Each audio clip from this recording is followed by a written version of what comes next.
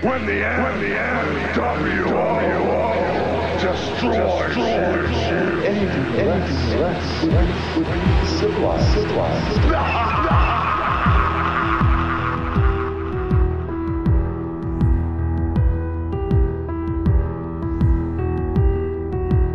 Yo ho ho ho, what is up, everybody? Happy New Year. Welcome, friends, fellow wisdom seekers, fellow truth seekers, everybody to the brave new world order, straight out the catacombs of podcasting. I am Brandon St. One. Thank you all so much for joining me for this episode. And as always, thank you for joining me as I continue my journey into this reality. Today, we are going to dive into a declassified CIA document where they were investigating the gateway process that was from the Monroe Institute because they wanted to know about the gateway process and how and why it works. And what is the gateway process, you ask?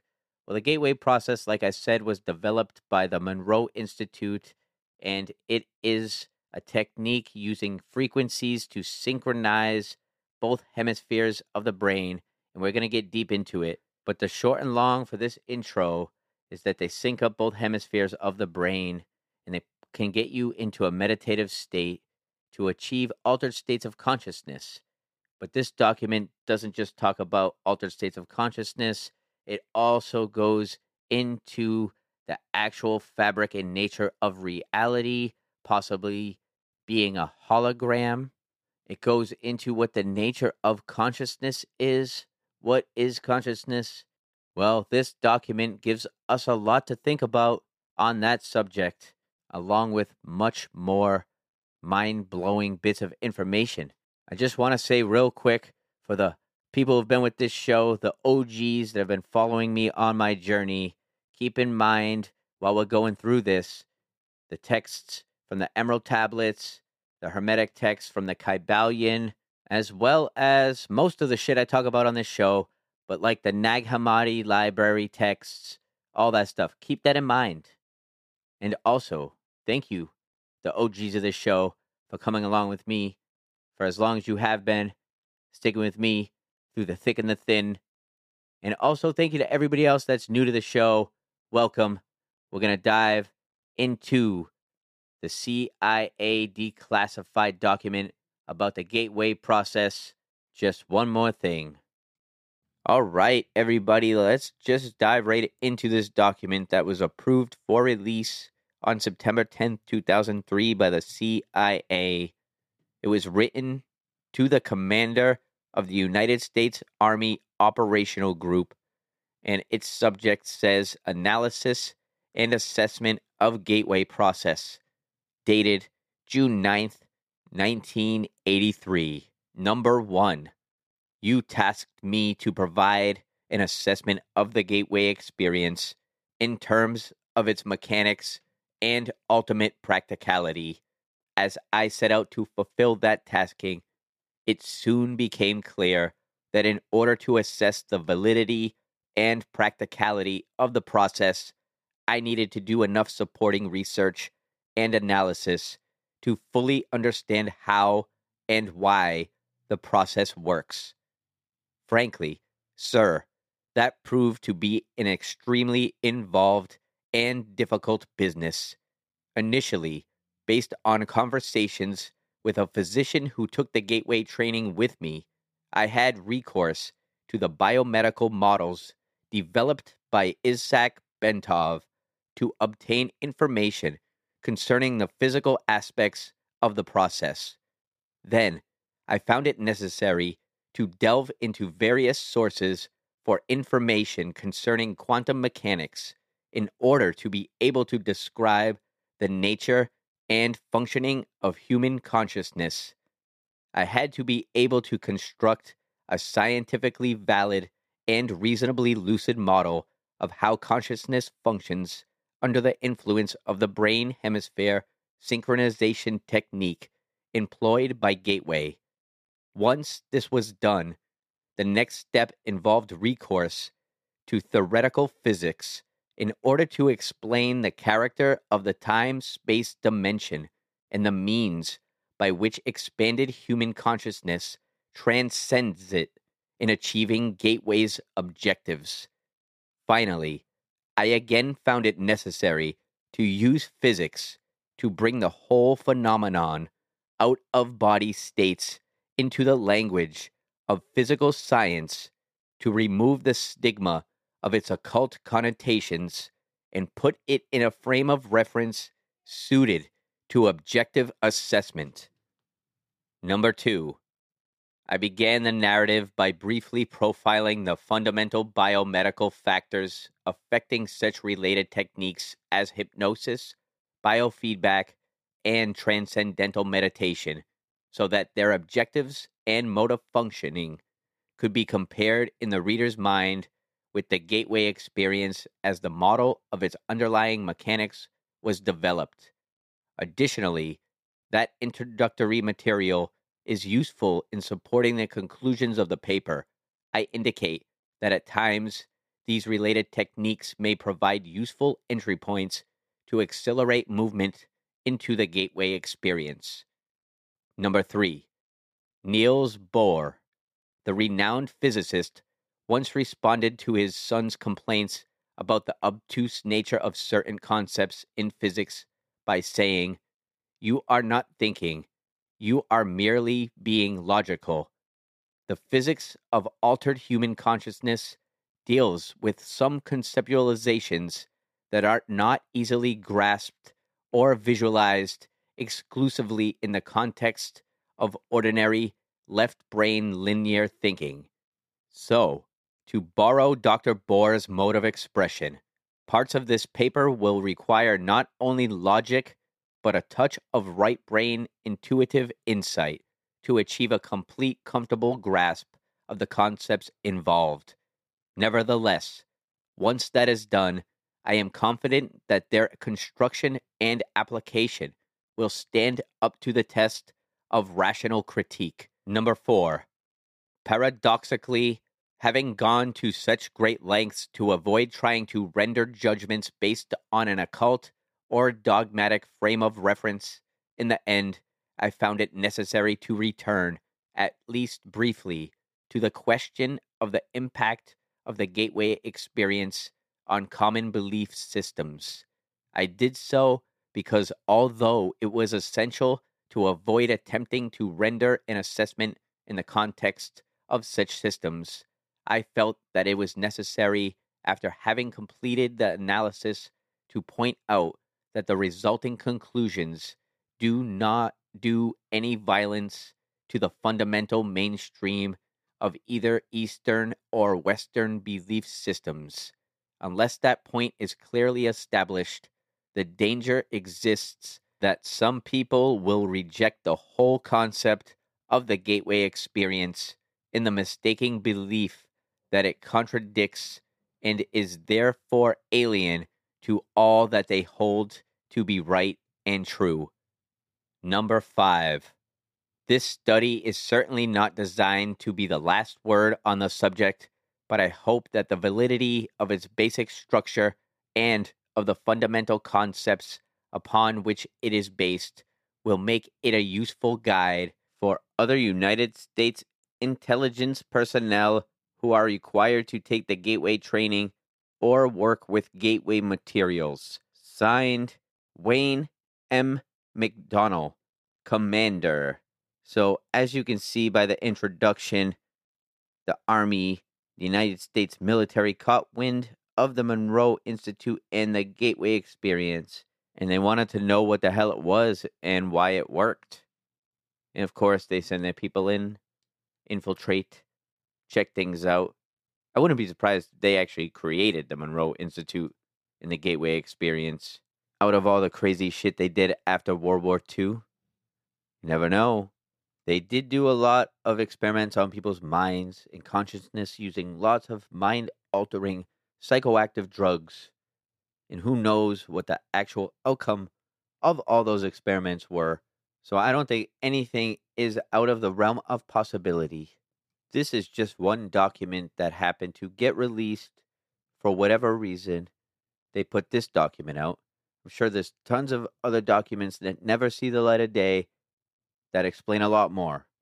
This was probably put out for a reason to put people down a certain path, certain rabbit hole, and or part of their attempts to look like they are more transparent than they actually are.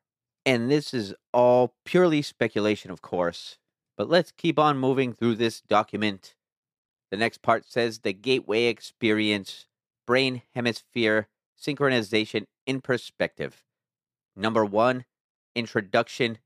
In order to describe the Monroe Institute technique for achieving altered states of consciousness called the gateway experience, involving brain hemisphere synchronization, or also known as hemi-sync. The most effective way to begin is to briefly profile the basic mechanics which underlay operations of related methods such as hypnosis, transcendental meditation, and biofeedback.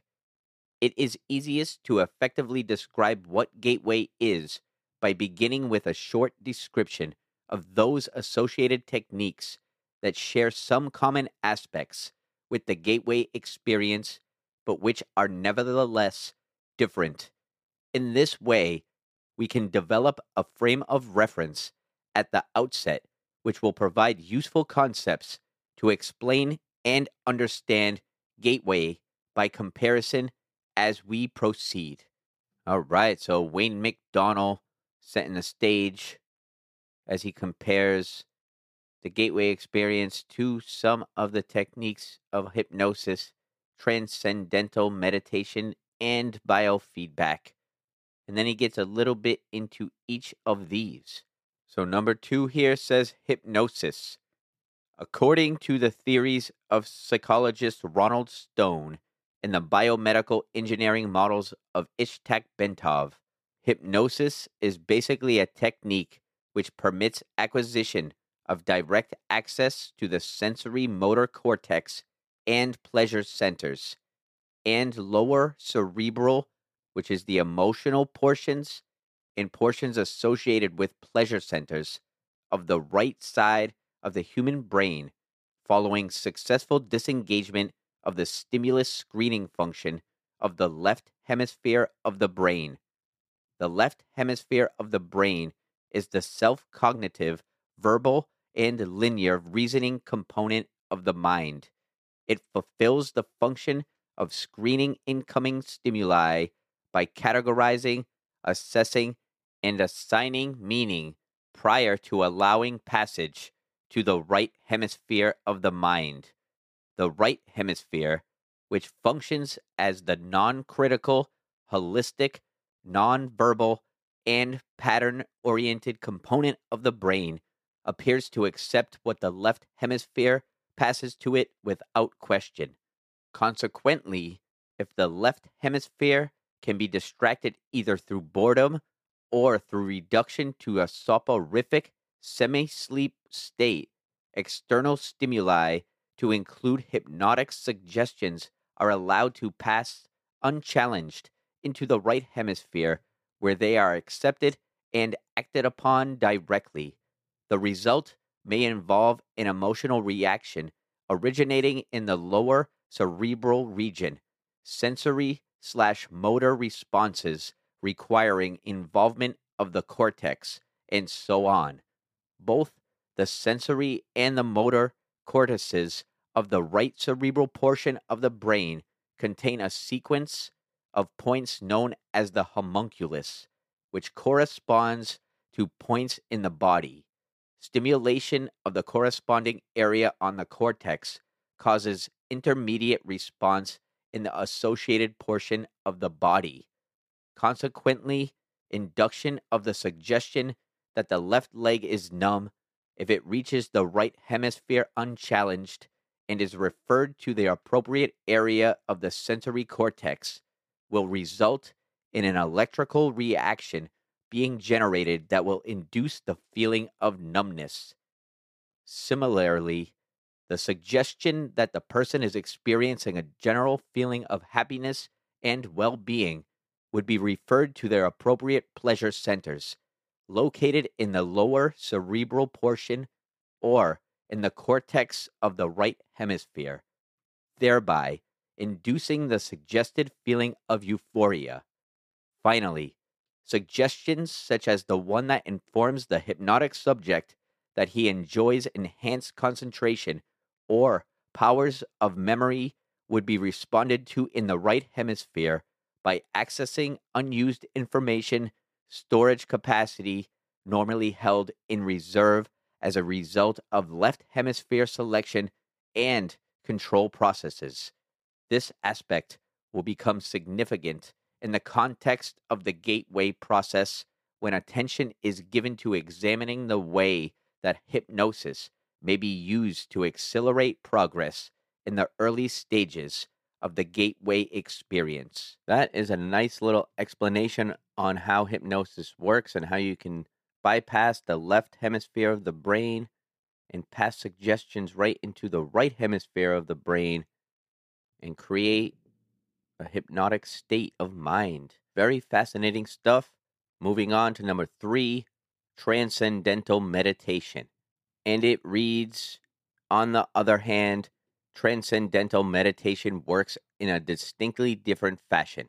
In this technique, intense and protracted single minded concentration on the process of drawing energy up the spinal cord ultimately results in what appears to be creation of acoustical standing waves in the cerebral ventricles, which are then conducted to the gray matter in the cerebral cortex on the right side of the brain.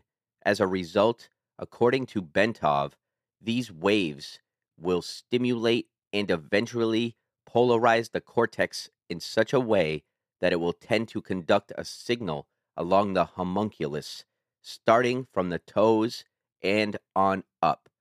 The Bentov biomedical model, as described in a book by Lee Sanella, MD, entitled Kundalini Psychosis or Transcendence, states that the standing acoustical waves are the result of the altered rhythm of heart sounds which are occasioned by prolonged practice of meditation, and which set up sympathetic vibrations in the walls of the fluid-filled cavities which comprise the third and lateral ventricles of the brain. In addition, according to Bentov, the states of bliss described by those whose Kundalini symptoms have completed the full loop along the hemispheres may be explained as a self-stimulation of the pleasure centers in the brain caused by the circulation of a current along the sensory cortex. Bentov also notes that most of the described symptoms start on the left side of the body, means that it is mostly a development occurring in the right hemisphere, although normally a period of meditation involving intense concentration and practice for 5 years or some is required to bring up the Kundalini. Bentov states that exposure to mechanical or acoustical vibrations in the range of 4 to 7 hertz for protracted periods may achieve the same effect. Bentov cites as an example repeated riding in a car whose suspension and seat combination produce that range of vibrations, or being exposed for long periods of time to these frequencies caused, for instance, by an air conditioning duct. He also notes that the cumulative effect of these vibrations may be able to trigger a spontaneous physio-kundalini sequence in susceptible people who have a particularly sensitive nervous system. That is some very fascinating information about transcendental meditation, activating the kundalini. Those mantras are very fascinating. He doesn't really get into that, but transcendental meditation usually consists of chanting a mantra repeatedly in your mind over and over again. And if you lose it, you start thinking about shit, you go back to the mantra. Similar to most meditations that focus on the breath, And then when you kind of start thinking about shit and fading out, you're supposed to go back to the breath, try to focus on your breathing. But instead, transcendental meditation, you focus on a mantra. I've been practicing transcendental meditation myself for a few years. It took me a little bit to get consistent, but now probably about 2 years every day, twice a day. I find it to be very helpful for me in my day to day. I believe meditation is a very powerful tool. You got to work on your mind just like you got to work on your body. And I think meditation, all forms, I don't think transcendental is the only way. But for me, it's the best way to reach that meditative state. It's harder for me to focus on the breath. When I learned about chanting a mantra, that's when it all kind of clicked and I was able to really get into it. So I have some experience with meditation and transcendental meditation, which the author of this letter just went into detail about. And I can definitely say from my experience that there's definitely something going on there, something deeper. There's different levels of reality for sure. So I just wanted to give my input about transcendental meditation since it was mentioned, and we'll keep moving on to number 4, which is biofeedback. The third conscious altering methodology, which will be briefly described, is biofeedback. Biofeedback is somewhat unique in that it actually employs the self-cognitive powers of the left hemisphere to gain access to such areas of the right brain as the lower cerebral, motor, and sensory cortices, and assorted pain or pleasure centers, instead of suppressing the left hemisphere as is done in hypnosis, or largely bypassing and ignoring it as is done in transcendental meditation. Biofeedback teaches the left hemisphere first to visualize the desired result and then to recognize the feelings associated with the experience of successful right hemisphere access to the specific lower cerebral cortex, pain or pleasure, or other areas in the manner needed to produce the desired result. Special self-monitoring devices, such as the digital thermometer, are used to inform the left brain when it succeeds in keying the right hemisphere into accessing the appropriate area. Once this is done, the left brain can then repeatedly instruct the right brain to reestablish the pathways involved so as to produce the same external objective measures of success. In this way, the pathways are strengthened and emphasized to such an extent that the left brain consciousness is enabled to access appropriate areas in the right brain using a conscious demand mode. For example, if the subject wishes to increase the circulation in the left leg in order to speed up healing, he may concentrate with his left brain on achieving that result while carefully monitoring a digital thermometer connected to the left leg. When the concentrated effort begins to achieve success, the digital thermometer will register an increase in temperature of the left leg. At that point, the subject can mentally associate the sensations experienced with the result achieved and can begin to emphasize, by memory recall, the same process to cause its strengthening by affirmation and repetition. In this way, pain can be blocked, healing can be enhanced, malignant tumors can apparently be suppressed and ultimately destroyed. The body's pleasure centers can be stimulated, and a variety of specific physiological results may be achieved.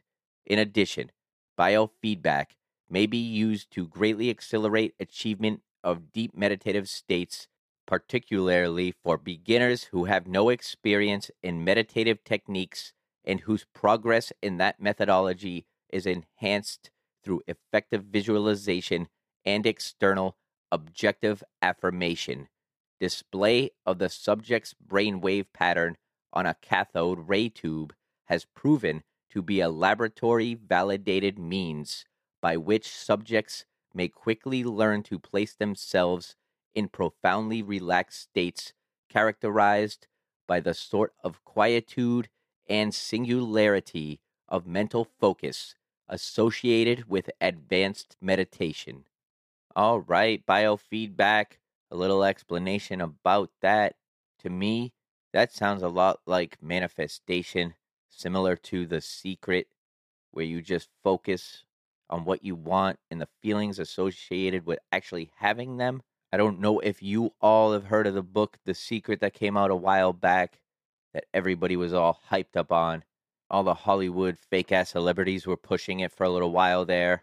I think there might be something to it, manifesting and creating good positive emotions and feelings. So if you hyper focus on what it's like to actually have the things that you like, then it might create some positivity in your life. But if you just sit there and think about it and don't do anything, then nothing's probably going to happen.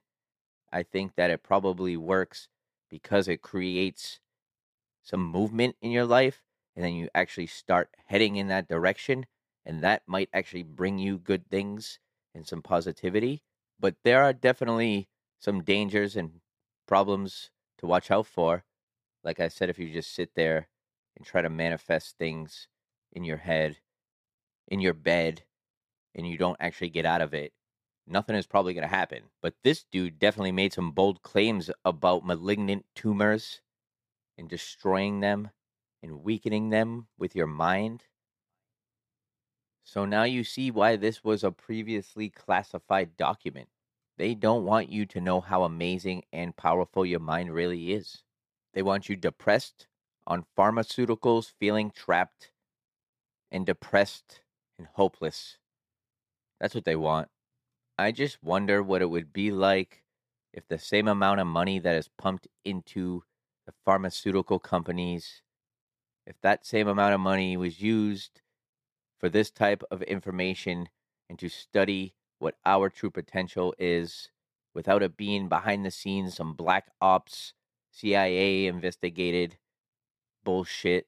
If they made it widely available and accessible to everybody, and every person who wanted it could reach their full potential, just imagine what the world would be like. It's the principle of mentalism, the first principle of Hermeticism. The all is mind, the universe is mental. It's from the Kybalion. If you haven't read it, it's by the Three Initiates. It's a very good book. Pick it up, or you could go back and listen. I did a reading of it in 2 episodes. It's a pretty short book, and it breaks down the 7 main principles of Hermeticism. It's one of my must reads, so check it out. But let's keep going with this gateway document here. Number 5 says gateway and hemisync. Now that we have briefly profiled the basic mechanics of the principal techniques for altering or expanding consciousness, which share some of the objectives and or methods employed in the gateway experience, we may proceed to focus on what that technique actually involves. Fundamentally, the gateway experience is a training system designed to bring enhanced strength, focus, and coherence to the amplitude and frequency of brainwave output between the left and right hemispheres so as to alter consciousness, moving it outside the physical sphere so as to ultimately escape even the restrictions of time and space. The participant then gains access to the various levels of intuitive knowledge which the universe offers. What differentiates the gateway experience from forms of meditation is its use of the hemisync technique, which is defined in a monograph by Monroe Institute trainer Melissa Jagger as a state of consciousness defined when the EEG patterns of both hemispheres are simultaneously equal in amplitude and frequency. Although hemisync seems to be rather rare and of only short duration in ordinary human consciousness, Melissa Jagger states that audio techniques developed by Bob Monroe can induce and sustain hemisync with the Institute's basic Focus 3 tapes. She also notes that studies conducted by Elmer and Alice Green at the Menninger Foundation have shown that a subject with 20 years of training in Zen meditation could consistently establish hemisync at will, sustaining it for over 15 minutes. Dr. Stuart Twemlow, a psychiatrist and a research associate of the Monroe Institute, reports that in our studies of the effect of the Monroe tape system on brainwaves, we have found that the tapes encourage the focusing of brain energy.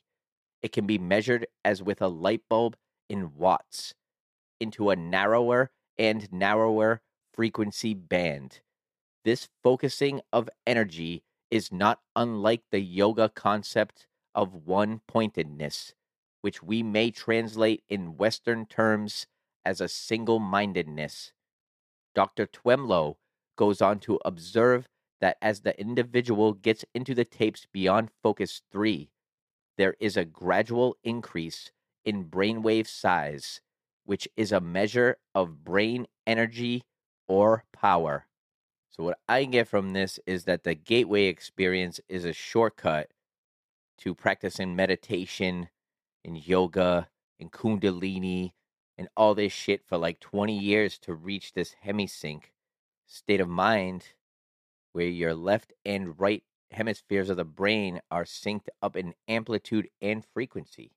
Let's keep moving through this document for some more fascinating information about this gateway experience. Number 6 says lamp versus laser. Melissa Jagger uses a metaphor to help clarify the process involved in the use of hemisync in the gateway experience.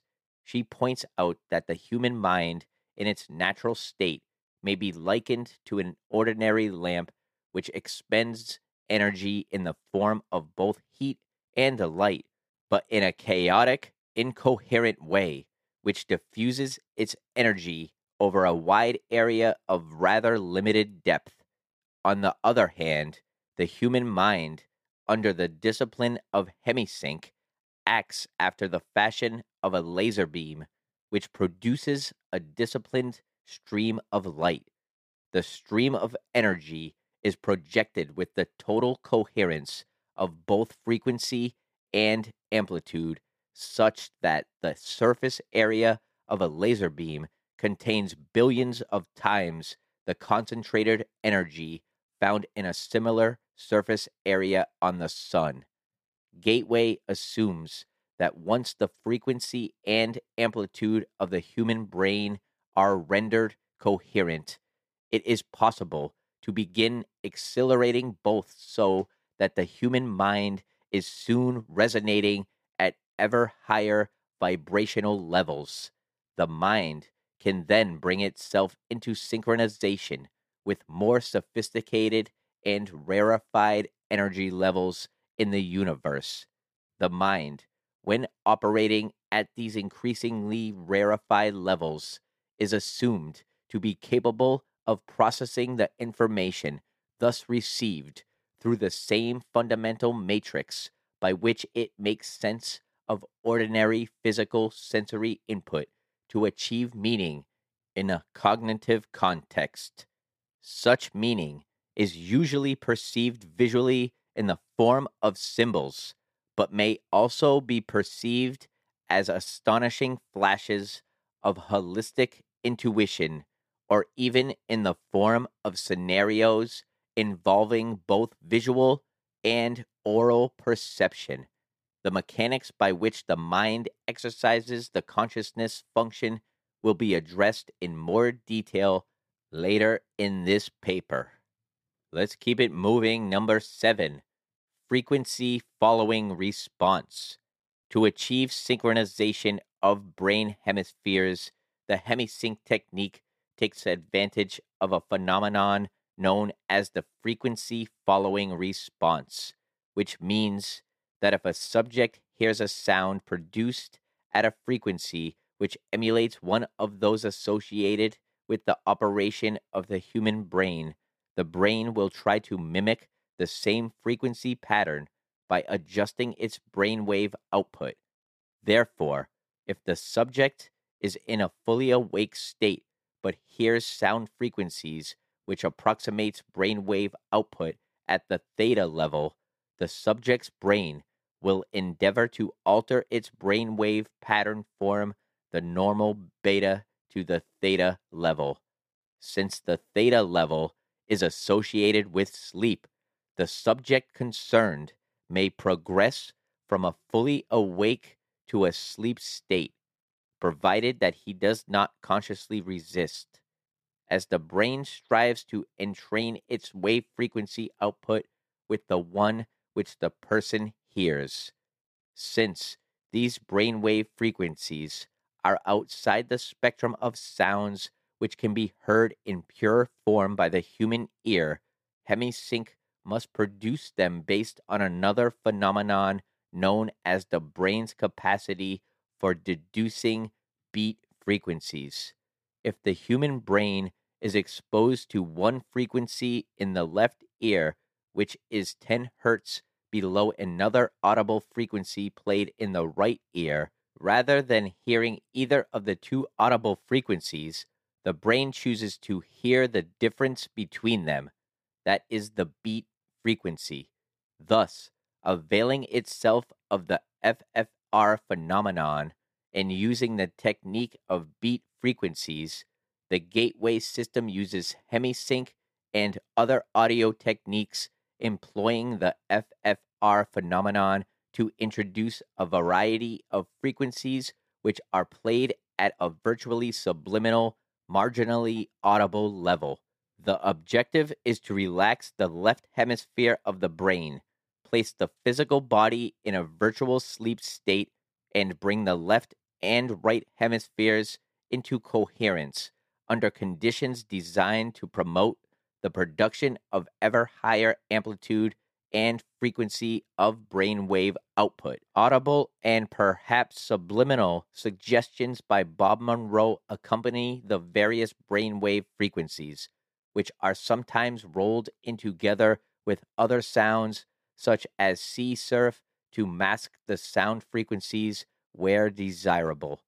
In this way, Gateway endeavors to provide the subject with the tools by which he may alter his consciousness based on his own volition over time through the repetitive use of the tapes so as to access via intuitive means new categories of information not available to ordinary consciousness.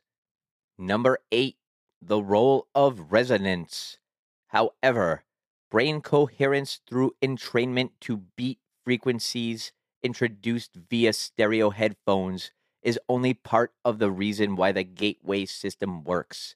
It is also designed to achieve the physical quietude characteristic of deep transcendental meditative states, which brings about a complete alteration of the fundamental resonance pattern associated with the sound frequencies produced by the human body.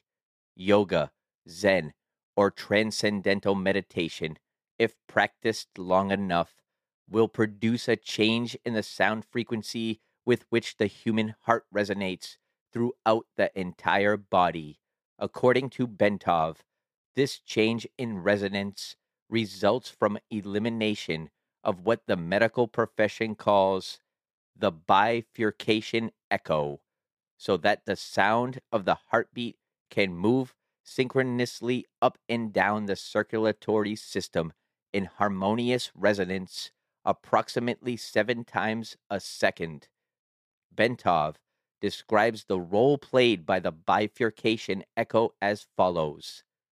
When the left ventricle of the heart ejects blood, the aorta, being elastic, balloons out just beyond the valve and causes a pressure pulse to travel down along the aorta. When the pressure pulse reaches the bifurcation in the lower abdomen, this is in parentheses, which is where the aorta forks into to go into the legs. That's the end of the parentheses, and the rest reads, part of the pressure pulse rebounds and starts traveling up the aorta. If in the meantime, the heart ejects more blood and a new pressure pulse is traveling down, these two pressure points will eventually collide somewhere along the aorta and produce an interference pattern. By placing the body in a sleep-like state, the gateway tapes achieve the same goal as meditation in that it places the body in such a profoundly relaxed state that the bifurcation echo slowly fades away as the heart lessens the force and frequency with which it pushes blood into the aorta. The result is a regular, rhythmic sine wave pattern of sound which echoes throughout the body and rises up into the head in sustained resonance.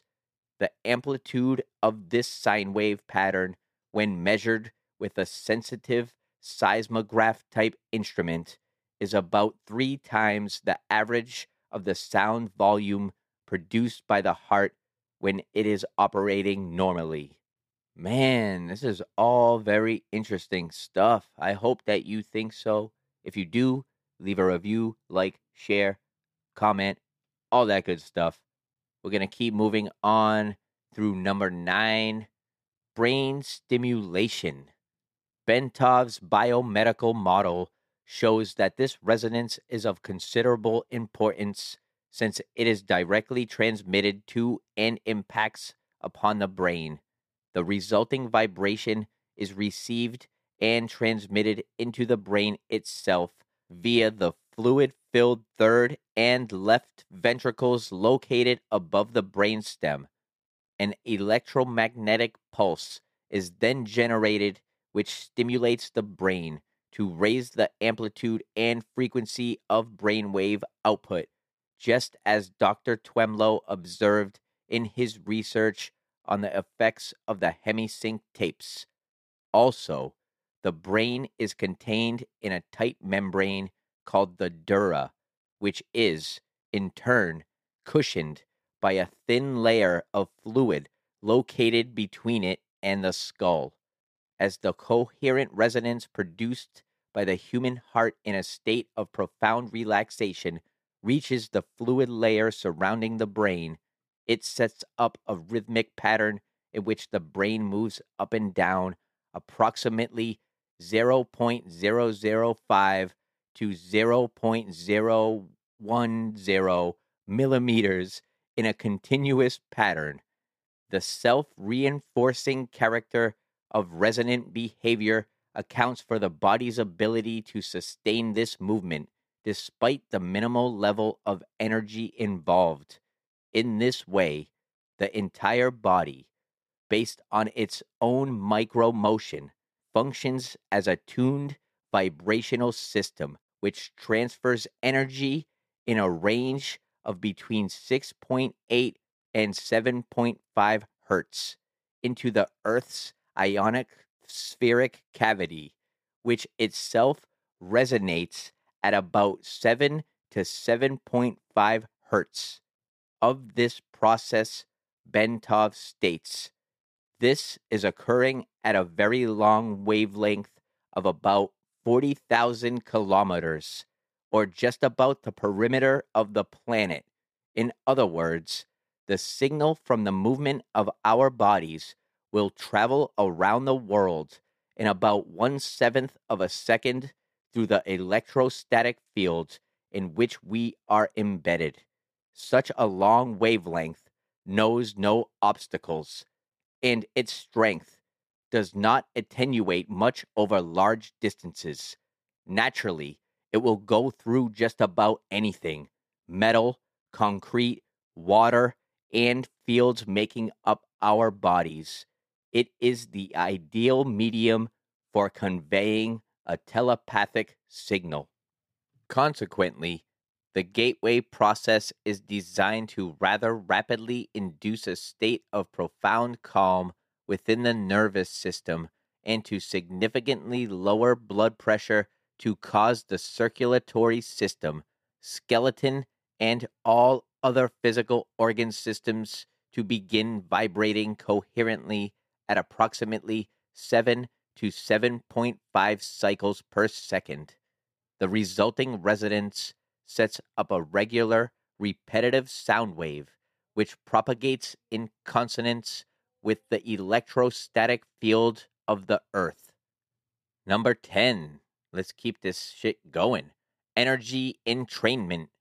As the body is turned into a coherent oscillator, vibrating in harmony with the surrounding electrostatic medium, the specific exercises included in the gateway tapes enjoin the participant to build up the energy field surrounding his body, presumably by using energy from the Earth's field, which the body is now entraining because of its ability to resonate with it.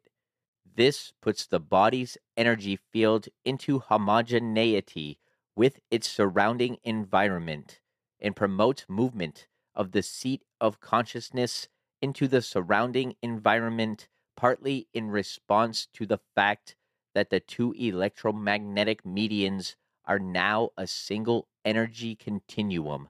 Thus, the same process which moves the brain into focused coherence at a steadily higher levels of frequency and amplitude so as to entrain analogous frequencies in the universe for data collection also promotes enhancement of bodily energy levels to a point adequate to permit the subject to experience an out-of-body movement when he is ready to do so.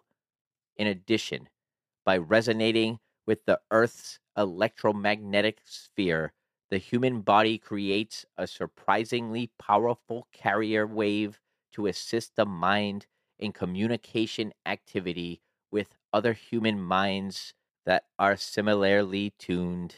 Number 11. Consciousness and energy.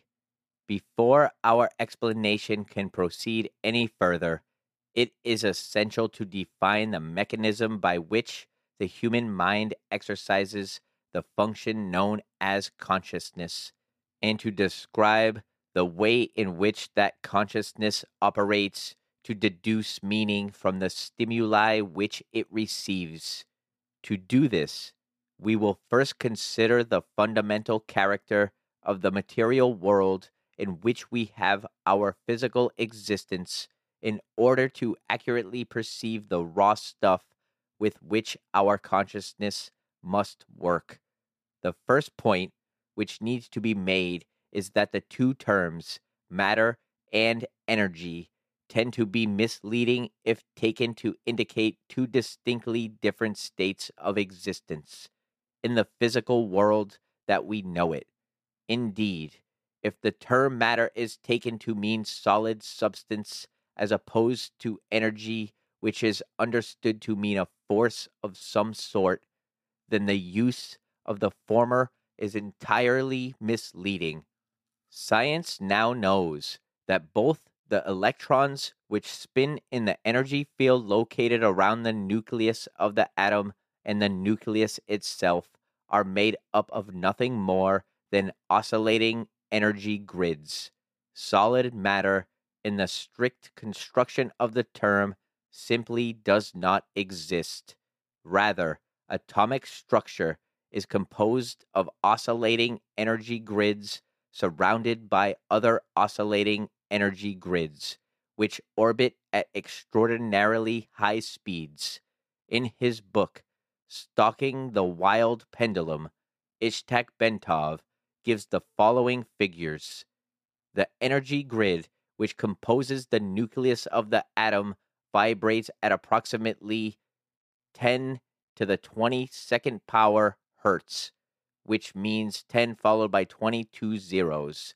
At 70 degrees Fahrenheit, an atom oscillates at the rate of 10 to the 15th power hertz. An entire molecule composed of a number of atoms bound together in a single energy field vibrates in the range of 10 to the 9th power hertz. A live human cell vibrates at approximately 10 to the third power hertz.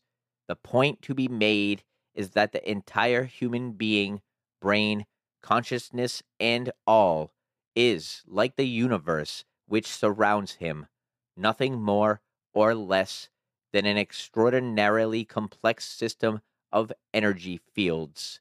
The so called states of matter are actually variances in the state of energy, and the human consciousness is a function of the interaction of energy in two opposite states, that is, motion versus rest, in a manner described in the following paragraph. Number 12. Now we are getting into holograms. Energy creates, stores, and retrieves meaning in the universe by projecting or expanding at certain frequencies in a three-dimensional mode that creates a living pattern called a hologram. The concept of the hologram can be most easily understood by using an example cited by Bentov, in which he asks the reader to visualize a bowl full of water into which three pebbles are dropped.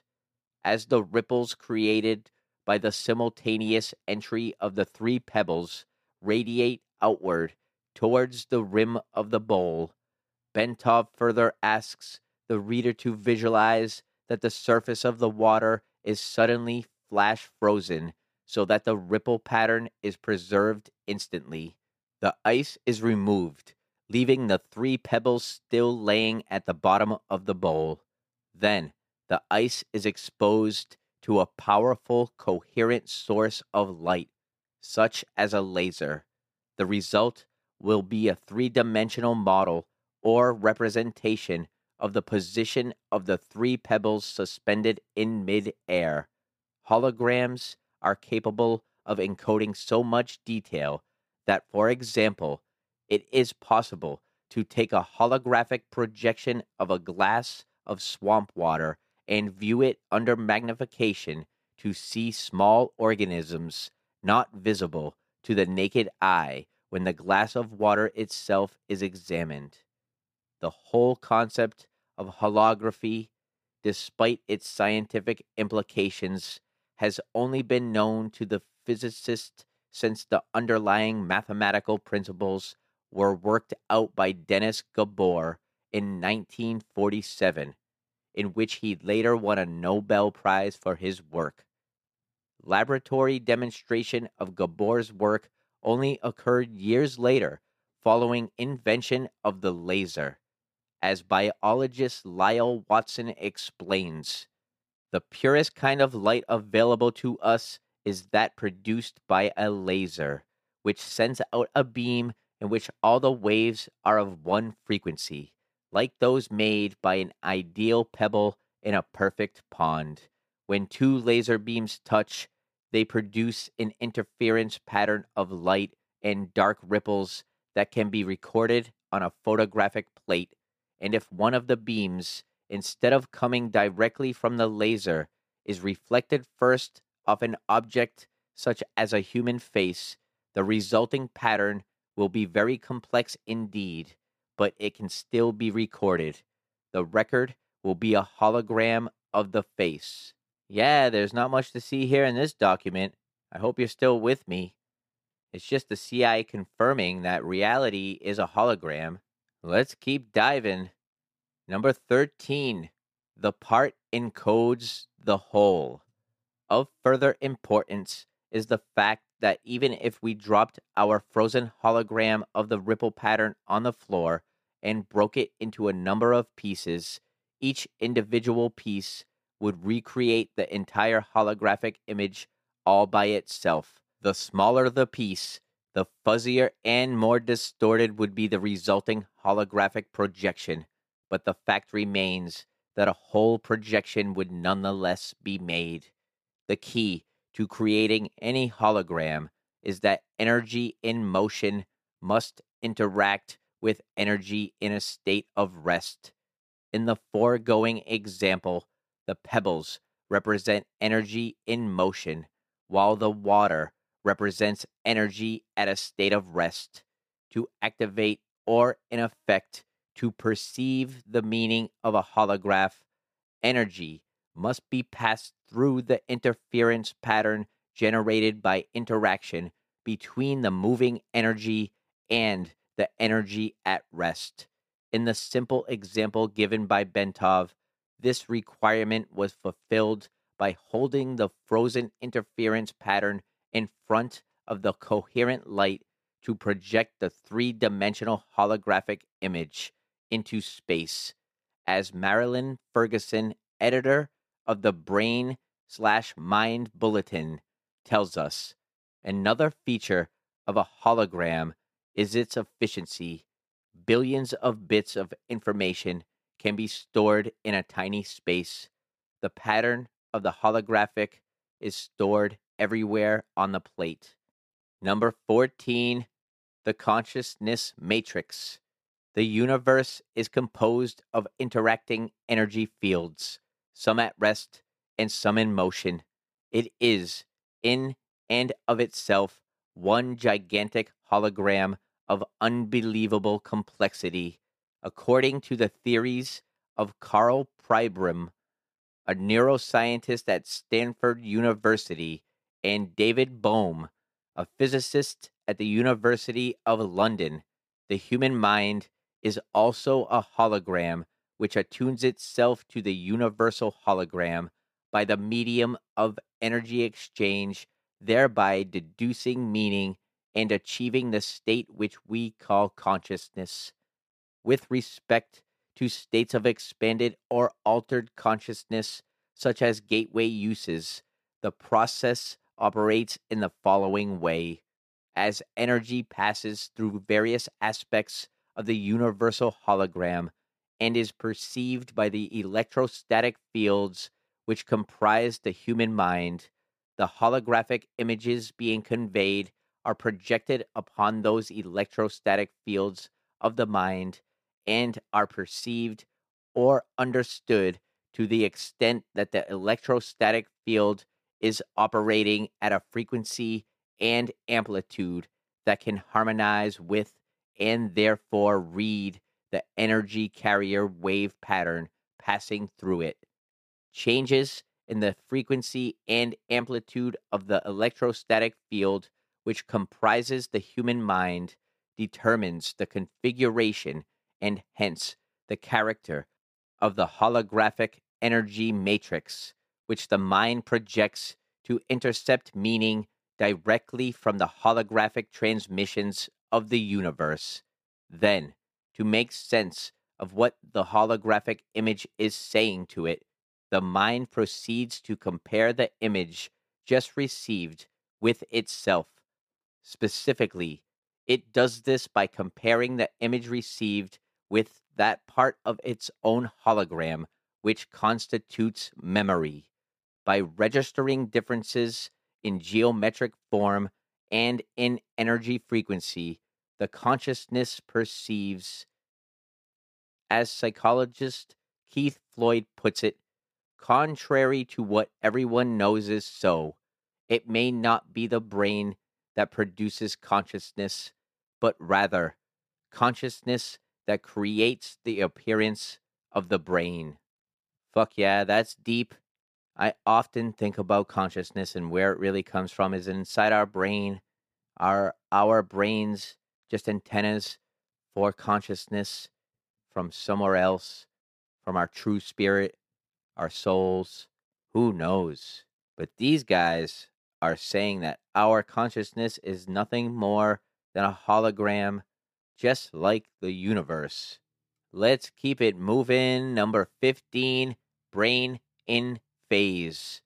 The consciousness process is most easily envisaged if we picture the holographic input with a three-dimensional grid system superimposed over it, such that all of the energy patterns contained within can be described in terms of three-dimensional geometry, using mathematics to reduce the data to two-dimensional form. Bentov states that scientists suspect that the human mind operates on a simple binary go or no-go system, as do all digital computers. Therefore, once it superimposes a three-dimensional matrix over holographic information, it wishes to interpret and reduces that information mathematically to two-dimensional form. It can completely process it using its fundamental binary system, just as any computer made by the hand of man can process volumes of data and make various comparisons between the data and information stored in its digital memory. Our minds operate in the same way, perceiving by comparison only. Bentov states the proposition this way: our whole reality is constructed by constantly making such comparisons. Whenever we perceive something, we always perceive differences only. In states of expanded consciousness, the right hemisphere of the human brain, in its holistic, non-linear, and non-verbal mode of functioning, acts as the primary matrix or receptor for this holographic input, while by operating in phase or coherence with the right brain, the left hemisphere provides the secondary matrix through its binary, computer-like method of functioning to screen further the data by comparison and reduce it to a discrete two-dimensional form. Number 16, evaluation. To the extent that Gateway succeeds in bringing about a refinement in energy matrix of the mind, it succeeds in expanding or altering human consciousness so that it can perceive without recourse to the intercession of the physical senses, such that ever more of the universal hologram can ultimately be perceived and understood. Marilyn Ferguson has written that the theories of Pribram and Bohm appear to account for all transcendental experience, paranormal events, and even normal perceptual oddities. She goes on to say of Pribram, currently, he is proposing a startling, all-encompassing model that is generating considerable excitement among those intrigued by the mysteries of human consciousness. His holographic model marries brain research to theoretical physics. It accounts for normal perception and simultaneously takes the paranormal and transcendental experience out of the supernatural by explaining them as a part of nature. Like certain strange discoveries of quantum physics, the radical reorientation of this theory suddenly makes sense of paradoxal sayings of mystics throughout the ages. Number 17, self-cognition. To complete our outline of the process by which the mind achieves and exercises consciousness, we must also describe the mechanism which accounts for the aspect of human thought that differentiates it from the consciousness of plants or animals, that is, self-cognition. Humans not only know, but they know that they know. They are able to monitor the process of their own thinking and maintain an awareness of it. Moreover, they can conduct a comparative assessment evaluating the functioning of their thought processes against various objective standards they have adopted.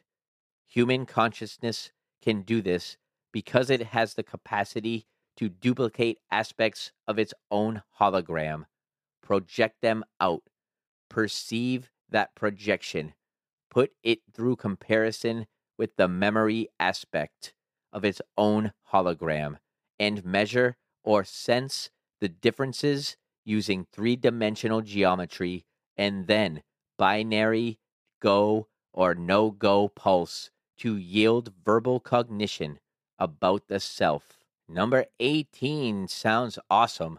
Time, space, dimension. Up to this point, our discussion of the gateway process has been relatively simple and easy to follow. Now the fun begins. Gateway involves more than just perception of those aspects of the universal hologram which can be accessed in the dimension of time space as we know it. To explain how and why human consciousness can be brought to transcend the limitations of time space is the next task which must be addressed. To do this, we must first appreciate what time and space are in order to understand how the dimension that they constitute can be transcended. Physicists define time as a measurement of energy or force in motion.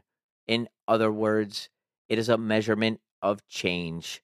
However, in order for energy to be in motion, it must first be limited in some way within the confines of some sort of vibratory pattern, so that its confinement gives it the capacity for being contained at a specific location which is distinguishable from other locations. Energy, which is not confined, is force without limit, without dimension, without the limits of form. It is infinity, cannot move because there is nothing beyond infinity, and is therefore outside of the dimension of time.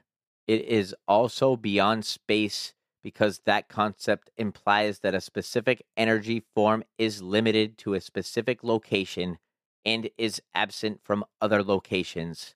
But if energy is in the state of infinity, there are no boundaries, no here to differentiate from there, no sense of area.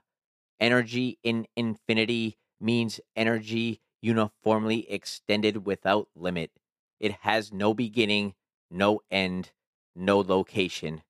It is conscious force, the fundamental, primal power of existence without form, a state of infinite being.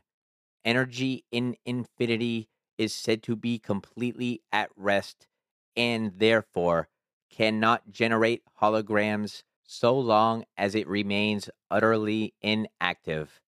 It retains its inherent capacity for consciousness in that it can receive and passively perceive holograms generated by energy in motion out in the various dimensions which make up the created universe, but it cannot be perceived by consciousness operating in the active universe.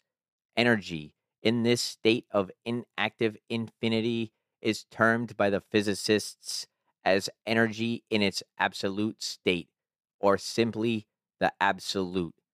Between the absolute and the material universe in which we experience our physical existence are various intervening dimensions to which human consciousness in altered states of being may gain access. Theoretically, human consciousness may continue to expand the horizons of its perceptual capability until it reaches the dimension of the absolute, at which point perception stops because the absolute generates no holograms of or about itself. Number 19, intervening dimensions. Since the absolute is conscious energy in infinity, it occupies every dimension to include the time space dimension in which we have our physical existence, but we cannot perceive it. It overlays everything, as do many of the intervening gradients or dimensions through which the energies of the universe pass on their way to and from their home in the state of infinity or the absolute. To enter these intervening dimensions, human consciousness must focus with such intense coherence that the frequency of the energy pattern which comprises that consciousness can accelerate to the point where the resulting frequency pattern, if displayed on an oscilloscope, would look virtually like a solid line. Achievement of this state of altered consciousness sets the stage for perception of non-time space dimensions because of the operation of a principle in physics known as Planck's distance. This is an aspect of quantum mechanics which applies to the fact that any oscillating frequency reaches 2 points of complete rest, which constitute the boundaries of each individual oscillation. Without these points of rest, an oscillating wave pattern would be impossible since the points of rest are required to permit the energy to change direction and thus continue vibrating between rigid limits. But it is also true that when, for an infinite, similarly brief instant, that energy reaches one of its 2 points of rest, it clicks out of time space and joins infinity. That critical step out of time space occurs when the speed of the oscillation drops below 10 to the negative 33rd power centimeters per second, which is Planck's distance. To use the words of Bentov, quantum mechanics tells us that when distances go below Planck's distance, we enter, in effect, a new world. To return to our case in point, the human consciousness wave pattern reaches such high frequency that the pattern of clickouts comes so close together that there is virtual continuity in it. Then, a portion of that consciousness is actually postulated to establish and maintain its information collection function in those dimensions located between time space and the absolute. Thus, as the almost continuous click out pattern establishes itself in continuous phase at speeds below Planck's distance, but before reaching the state of total rest, human consciousness passes through the looking glass of time space after the fashion of Alice beginning her journey into Wonderland. The gateway experience, with its associated hemisync technique, is apparently designed, if used systematically and patiently, to enable human consciousness to establish a coherent pattern of perception in those dimensions where speeds below Planck's distance apply. This holds true, irrespective of whether the individual is exercising his consciousness while in his physical body or whether he is doing so after having separated that consciousness from the physical body. That is what is called the so-called out-of-body state mentioned earlier. Number 20, subatomic particles. The behavior of subatomic particles provides an interesting example of the phenomenon of clicking out discussed in the preceding paragraphs. In an article prepared for Science Digest magazine, Dr. John Gilliedman mentions the way in which subatomic particles communicate with each other once their energy fields become entrained as a result of colliding with each other. The communication concerned is, of course, postulated to be occurring during the click out phase in the oscillation of the energy fields comprising the subatomic particles concerned. It is this cause which accounts for the cross communication at what, in terms of time space velocities, would seem to involve speeds in excess of light.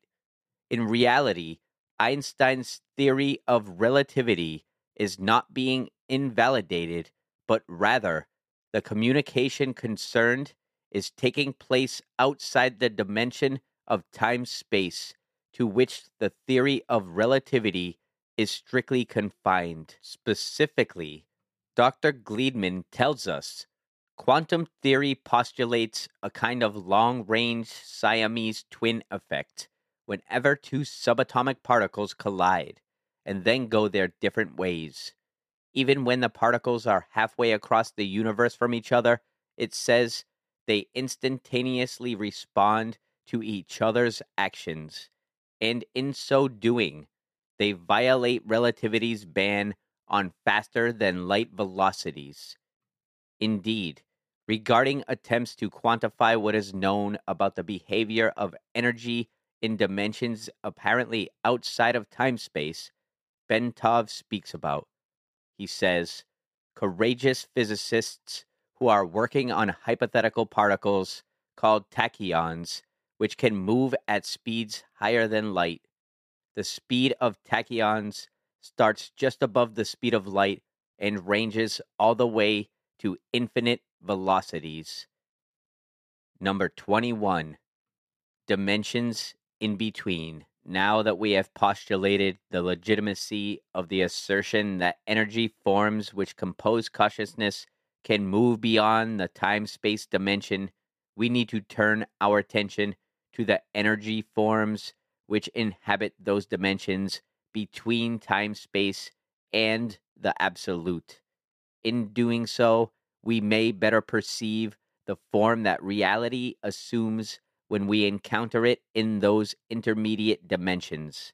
In this context, Bentov tells us the causal relationship between events breaks down. Movements become jerky rather than smooth. Time and space may become grainy or chunky. Perhaps a piece of space can be traversed by a particle of matter in any direction without necessarily being synchronized with a piece of time.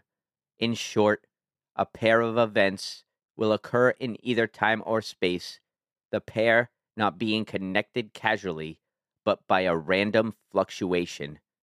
What Bentov means is that inside the dimension of time space, where both concepts apply in a generally uniform way, there is a proportional relationship between them.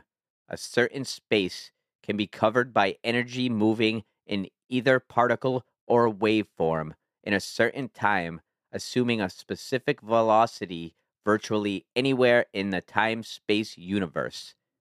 The relationship is neat and predictable.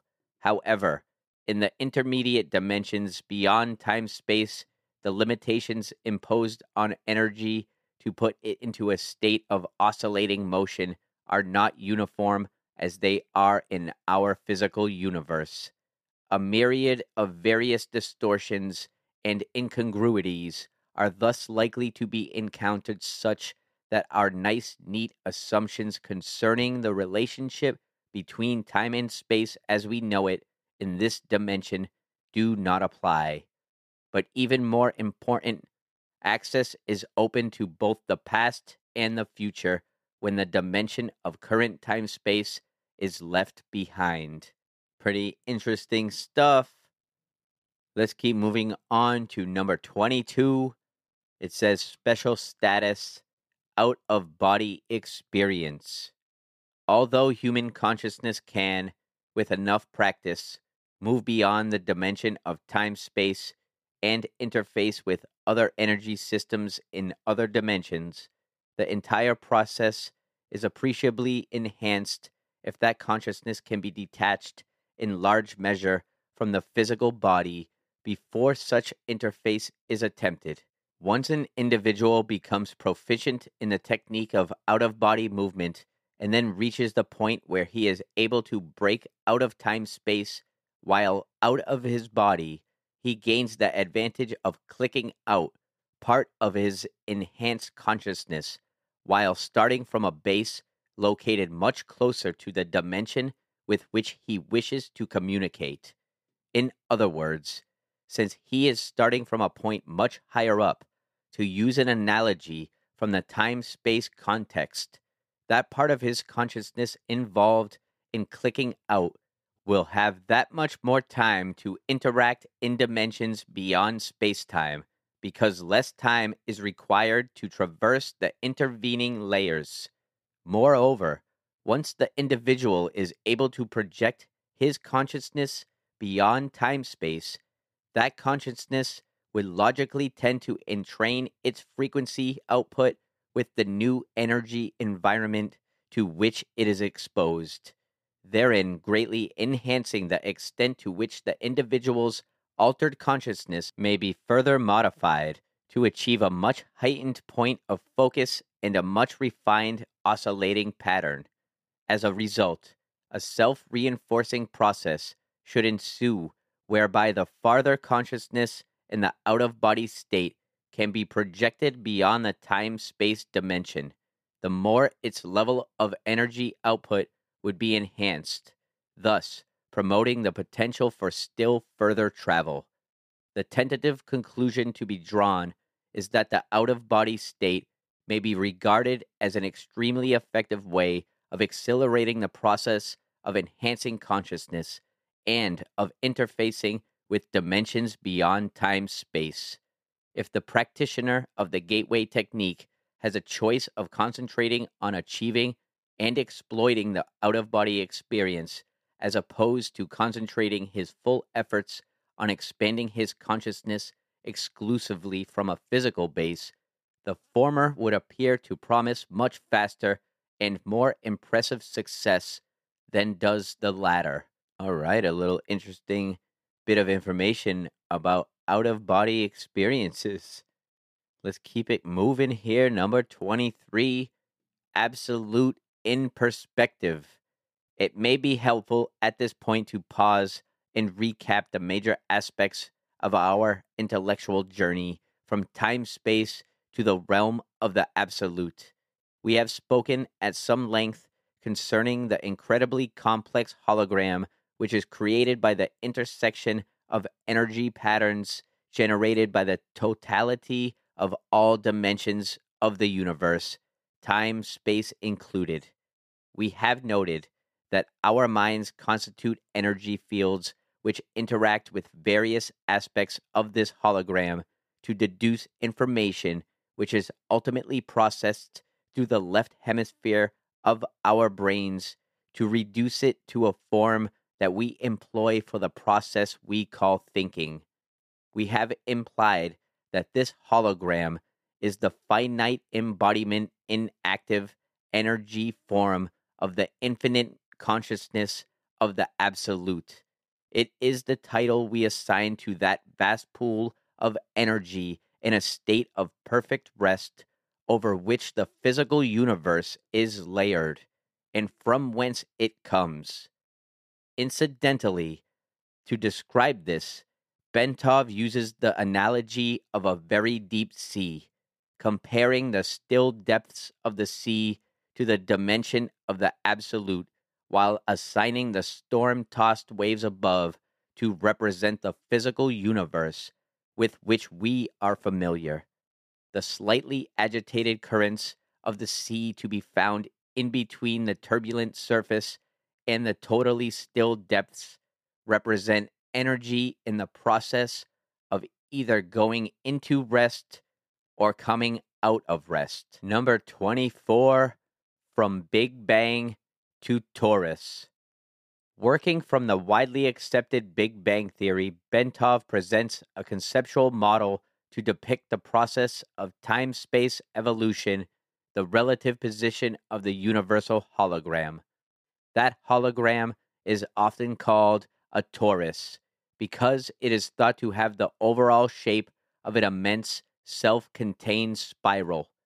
Basing his thesis on recent studies concerning the distribution of quasars and operating on the premise that in the universe, smaller processes tend to be mirror images of larger ones.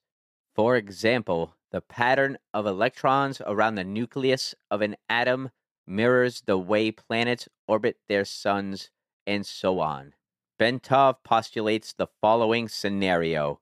Taking his cue from the observed capability of quasars to eject enormously concentrated beams of matter from their interiors in a controlled, non-concentric version of the Big Bang, he envisages a similar process occurring in the generation of the universe, noting that those galaxies located to the north of our own galaxy are moving away faster than those located to the south. and that those to the east and west are demonstrably more distant. Bentov regards this as substantive evidence that the jet of matter which expanded into our universe has turned back upon itself, eventually forming an ovoid or egg shape. He sees matter in our universe entering the ovoid pattern following ejection from a nucleus composed of extremely compressed energy through a white hole. At the end of its trip to the far end of the ovoid, he sees it departing via a black hole.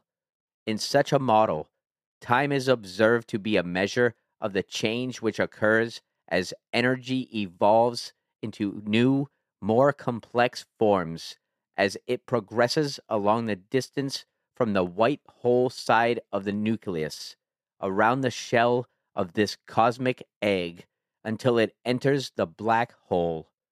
In other words, as energy expelled from infinity and confined within limits by the conscious of the absolute achieves form and motion following ejection from the white hole at the top of the egg. Time begins as a measure of the cadence of this evolutionary movement as reality goes around the shell of the egg on its journey to the black hole at the far end. Whoa, that's deep. Number 25, our place in time. The observed distribution of galaxies suggests that our particular universe is located near the top of the egg at the point where matter begins to fall back on itself, thus explaining the reason why the galaxies to the north are seen to be moving away more rapidly as they are caught up in the downturn of the stream of matter towards the far end of the cosmic egg. Layered over this cosmic egg is the absolute, which sustains the radiating nucleus from which the original jet of matter issued forth. As the stream of matter moves around the ovoid towards its destination at the black hole, where it will be reabsorbed into the radiating nucleus and then the absolute. It generates the interference pattern within the cosmic egg, which constitutes the universal hologram, or torus.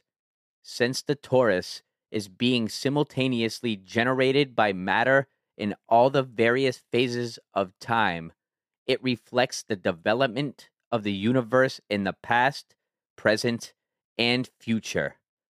By reflecting on this model, it becomes possible to see how human consciousness, brought to a sufficiently altered state, could obtain information concerning the past, present, and future, since they all exist in the universal hologram simultaneously.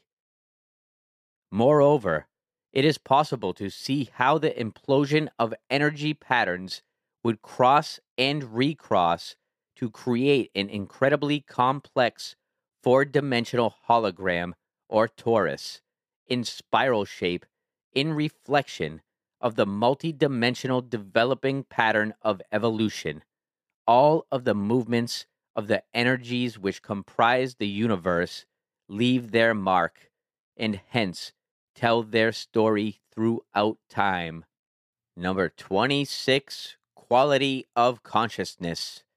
We noted earlier that the out of body state involves projection of a major portion of the energy pattern that represents human consciousness so that it may move either freely throughout the terrestrial sphere for purposes of information acquisition or into other dimensions outside of time space, perhaps to interact with other forms of consciousness within the universe. Consciousness is the organizing and sustaining principle that provides the impetus and guidance to bring and keep energy in motion within a given set of perimeters so that a specific reality will result. When consciousness reaches a state of sophistication in which it can perceive itself, it reaches the point of self cognition.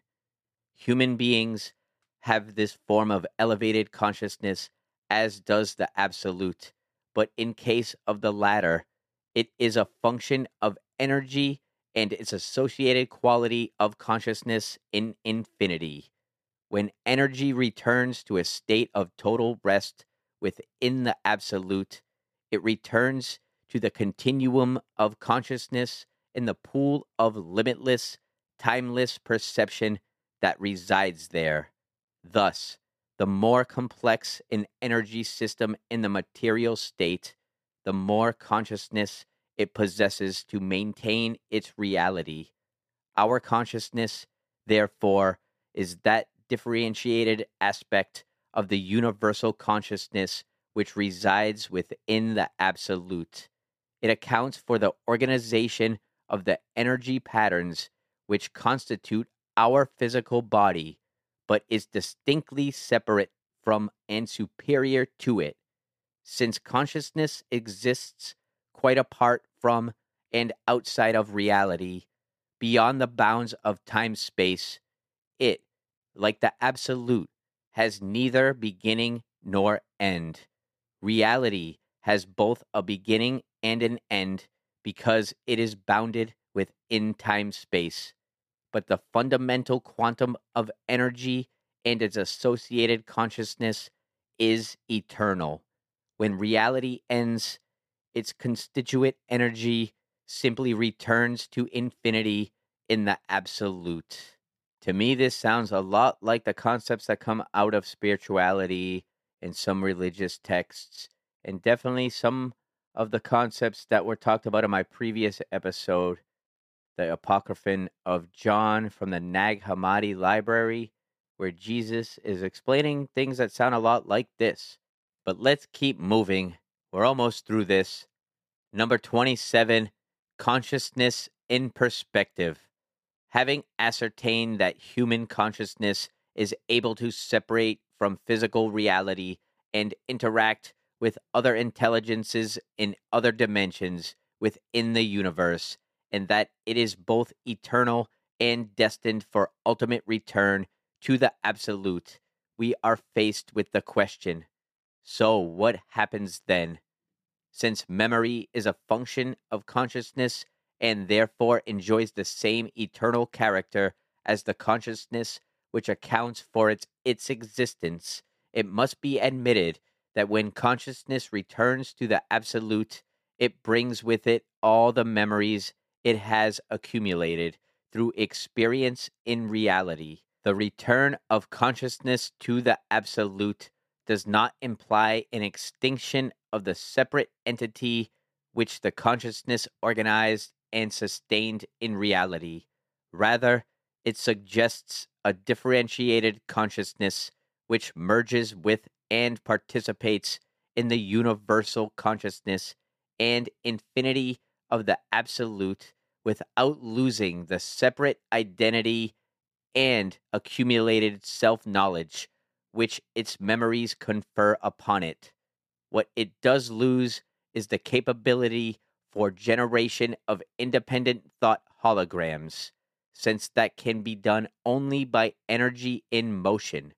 In other words, it retains the power to perceive, but loses the power of will or choice.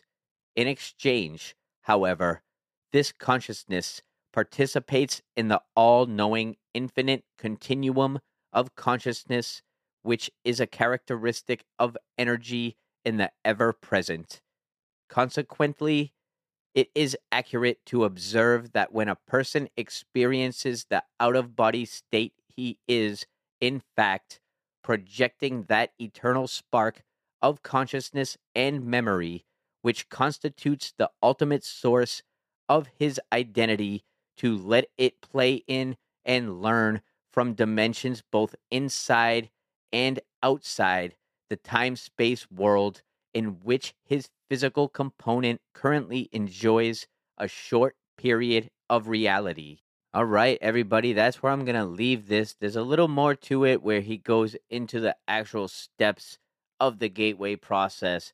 And I'm not going to go into all that because it's not as interesting as all the information about time, space, and consciousness and the absolute and our reality and our thoughts being a hologram. That's why I wanted to talk about this because I think it ties into what I talk about a lot on this show.